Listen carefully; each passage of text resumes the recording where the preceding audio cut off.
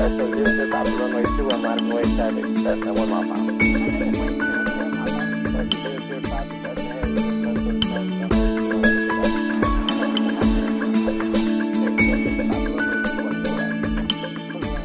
fuel uplift may contain a hidden danger that poses a serious hazard.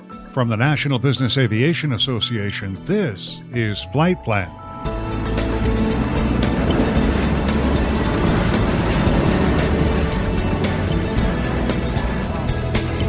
I'm Pete Combs with your trusted source for business aviation use. It's happened several times since 2014. Contaminated fuel uplifted to business aircraft, which then suffered major in-flight problems as a result. The contaminant is called DEF, and right now there's simply no way to detect it, which makes preventing this extremely difficult. So what do? Joining me for this important discussion from Stuart, Florida, Alex Barringer, Chief Operating Officer at Fairwind Air Charter. His company experienced a DEF fuel contamination aboard one of its Falcon aircraft in 2018. From the International Business Aviation Council, Terry Yeomans, Program Director for the International Standard for Business Aviation Handlers. He joins us from London. Bob Schick is Director of Safety and Risk Management at TAC Air. He's in Salt Lake City. The TAC Air FBO in Omaha, Nebraska suffered one of the first known DEF contaminations back in 2017. And also with us, NBAA's Senior Manager for Safety and Flight Operations, Mark Larson, who is in Rosedale, California. Let's start with Alex Barringer in Stuart, Florida. Alex, what happened in the case of your Falcon 900? Well, we were exposed to a DEF event last August where one of our Falcon airplanes was getting ready for a cross-country flight going from Miami to Las Vegas. And they took a substantial amount of gas. The standard pre-flight and fuel quality controls were in place. And we took, I think, just under 2,000 gallons of gas. Unfortunately, before we knew this, they had just serviced the PRIST container on the fuel truck.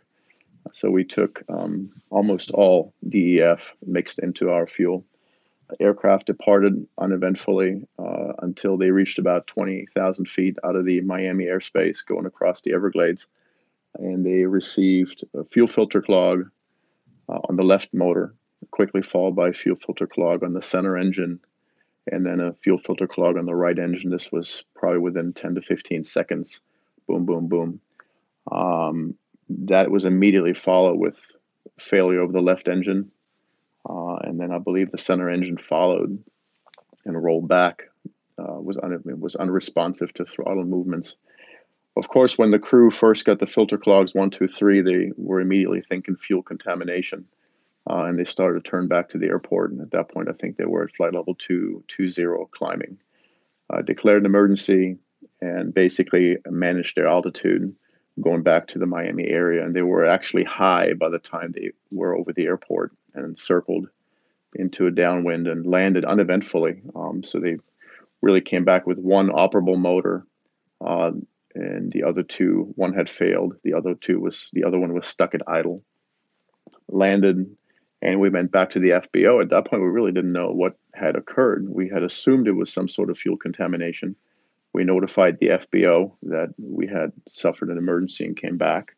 They said, okay, fine, we'll take the fuel truck out of service. And we notified the FAA. And that's basically where we left it for that day. So you hangared the aircraft, and then what happened? The interesting thing is the next morning when we came in, we had several fuel vents that were dripping fuel, which is unusual for that airplane.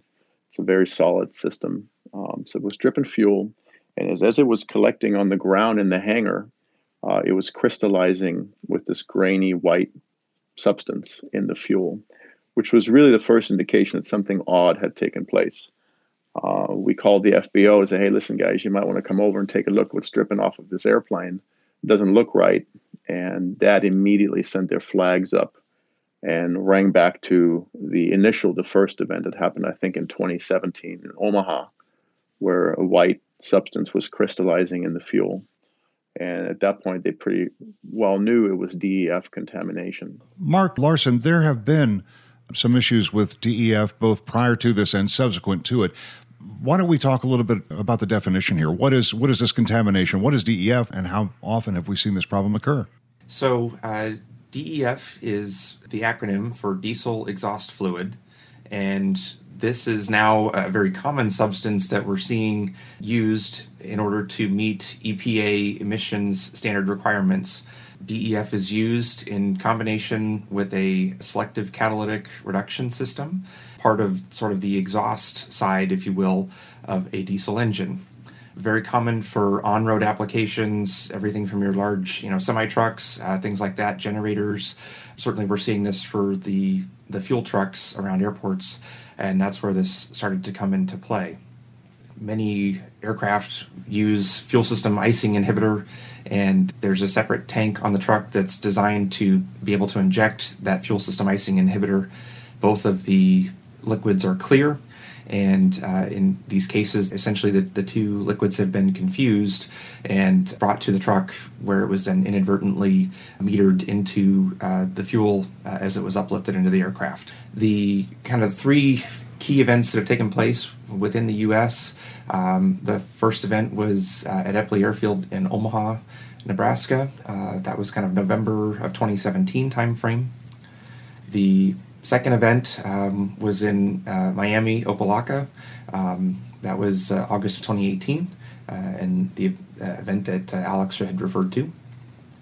And the third one, most recently, was out of Punta Gorda, Florida, where there were two Citation aircraft, both operated by the same operator, each receiving fuel that was contaminated with diesel exhaust fluid, and both of those aircraft had to divert. One had gone into Savannah, and the other one went into Louisville International Airport. Bob, I was going to ask, where is TAC Air in terms of trying to create a preventive policy on DEF contamination? TAC Air is having suffered the first incident in Omaha. We've put controls into place and tried to work with industry to make sure that when you bring not only DEF but any other product onto the airfield, that it can't be commingled with your fuel supply at all. So put tight controls in the storage and the dispensing of the FISI additive, the anti-icing additive, so that you know, basically cradle to grave where the product is, what truck it went into, what aircrafts it goes into, and only allow access to those materials to highly qualified individuals. We've worked real closely with NBAA and NATA and the fuel suppliers to come up with a test that you could do in the field to see if your fuel supply has this DEF contamination in it. And as of yet, that's not available. So now the best course of action for now is prevention. Keep it out off the airport fuel supply areas. Bob, you were the first FBO to suffer this. What happened in your case, and how much more difficult was it to sort of suss out what happened because you were the first case?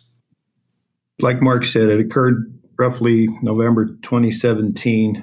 We had one or two aircraft that had taken off. We had fueled that landed at different airports that weren't their intended destinations.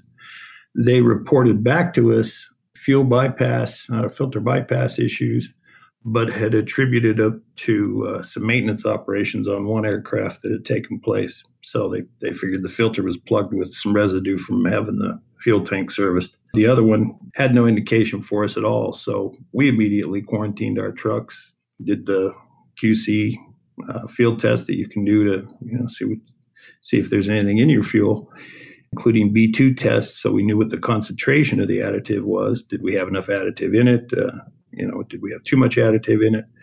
All those tests came back normal.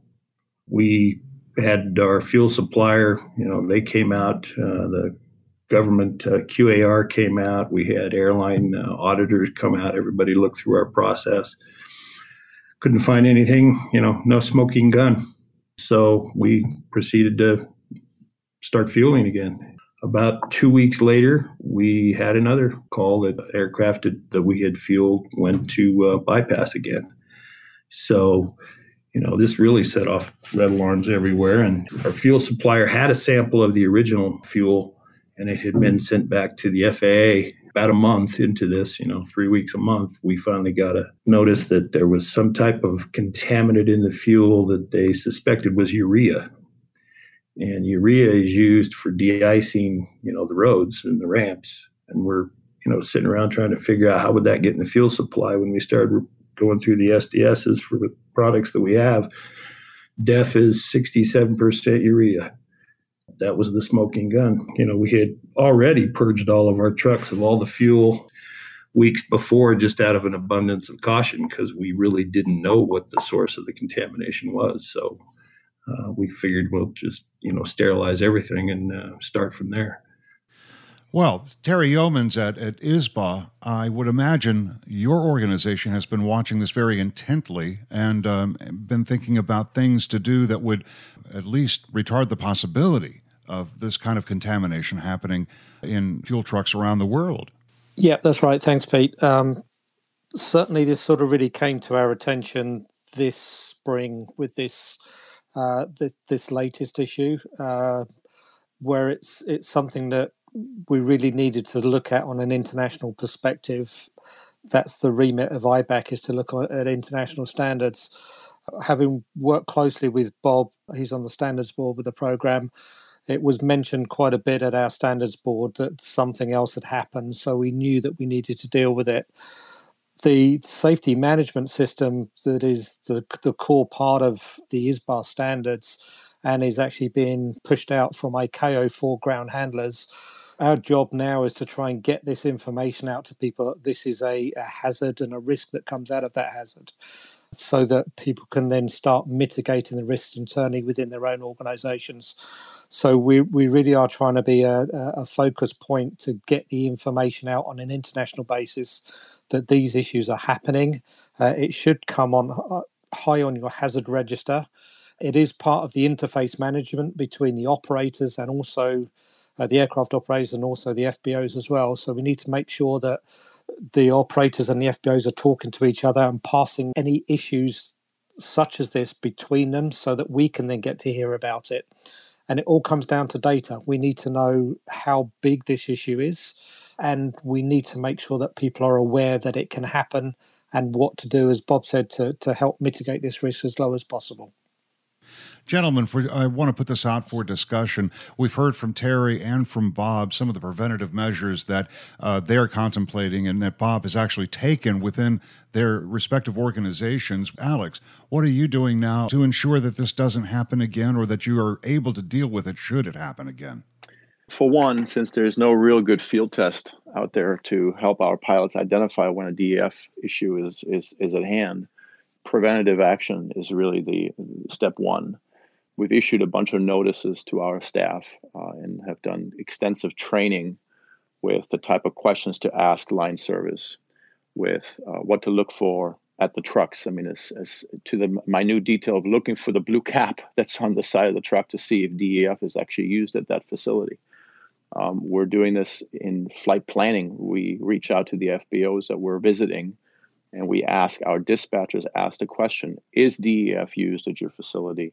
What are the DEF training standards? We talk to line supervisors, line managers, and then we forward that information to our pilots on trip sheets to see that they know when they land there that DEF is an issue.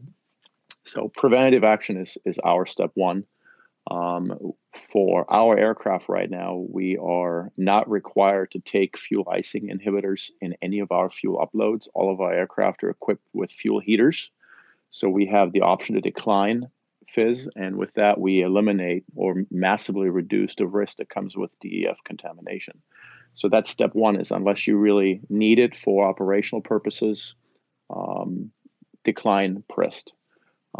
And then ask the questions, make sure the switch is turned off, be involved in your fueling. Don't let the airplane get fuel without direct supervision, you being at the aircraft. So that's the process we've taken. We've obviously have done a lot with industry, worked on this industry group that came up with the DEF recommendations. We've talked to numerous FBOs. The biggest concern I have is the larger FBO chains. Even though DEF now is known to everybody and it's a very prevalent topic, the concern that we're having is we see a lot of the larger FBOs swap and transition and transfer fuel equipment from one location to the other. So in one scenario where the airport may not have any DEF exposure yet, may have DEF exposure tomorrow by them simply moving a fuel truck on site. And by them doing that, they're introducing this new component to a staff that hasn't been exposed to it. So that's a big concern of ours that really just applies to the larger chains. So we're actively working with each one of those FBOs to make sure we know what's happening before we actually go there. Yeah, point taken. Let me ask Terry and Bob, perhaps Bob first, how do you contemplate preventing DEF contamination when you're swapping equipment to that degree? So we've currently got 3 locations that take blended fuel, so that's not an issue at all. And we've noted that we're not going to send the problem to them. We've got the rest of our locations that are actually injecting. We're in the process of replacing the tanks that came with those trucks to a metal tank that doesn't leave the vehicle. That way that we can use a little more control in the dispensing and putting it on the truck with cam lock devices and essentially locking the tanks so that nobody can tamper with them. Then third, I've got here in Salt Lake City, we're working on a truck right now to take the emission control systems off it. Try to work with the EPA and get a waiver so that we can do it to all our trucks so that we don't have to operate fuel trucks that require DEF in their emission systems. That being said, 2 weeks ago, we took delivery of a ground power unit that is diesel powered and uses DEF. So now, we've got GSE equipment that's using it in addition to fuel trucks. That's another way to get it introduced onto the airfield. So we're firing off emails and information to the GSE suppliers to go, what other equipment's coming down the pike that you're trying to change over to this, emissions stage 4 compliant that requires DEF so that we can maybe head this off at the pass and not have more equipment coming out on the ramps that require DEF. Terry, any thoughts in terms of developing standards at the ISBA level? So what we've done is the new version of the standard is out, and we were able to get in the implementation material, the guidance document that's come out of the work that NBAA and NATA have done. So that is already in the new standard.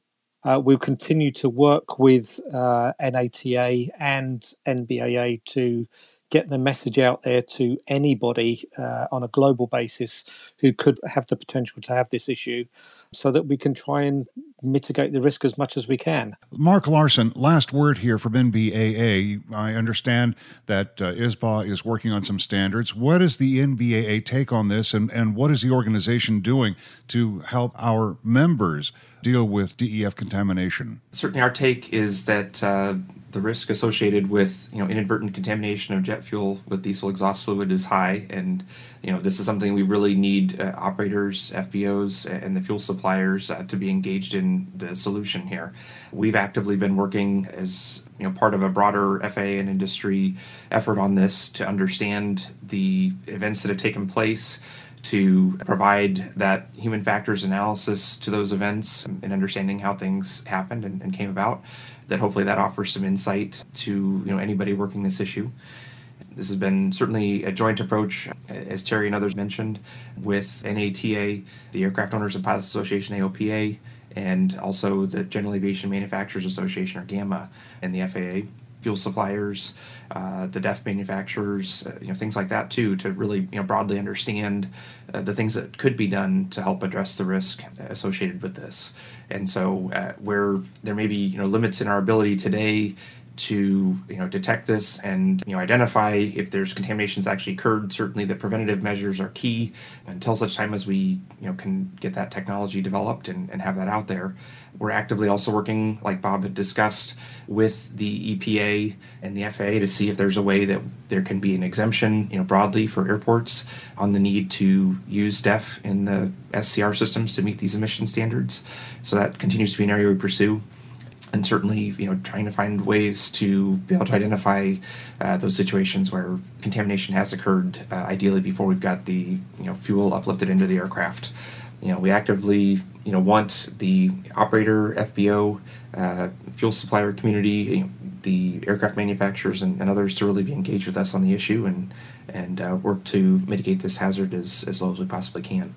That's NBAA's Senior Director of Safety and Flight Operations, Mark Larson.